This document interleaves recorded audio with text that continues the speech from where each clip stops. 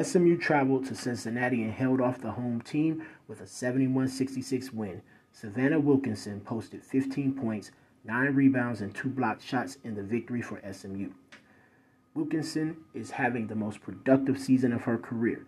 The senior transfer forward from Florida State is averaging career best with 15 points, 10.3 rebounds, and 1.1 blocks per game. SMU improved to 11-8 after the win, as Cincinnati fell to 10-12. Thanks for listening to the Women's Basketball 2K22 Hoops Report by Winners Only Podcast Collection.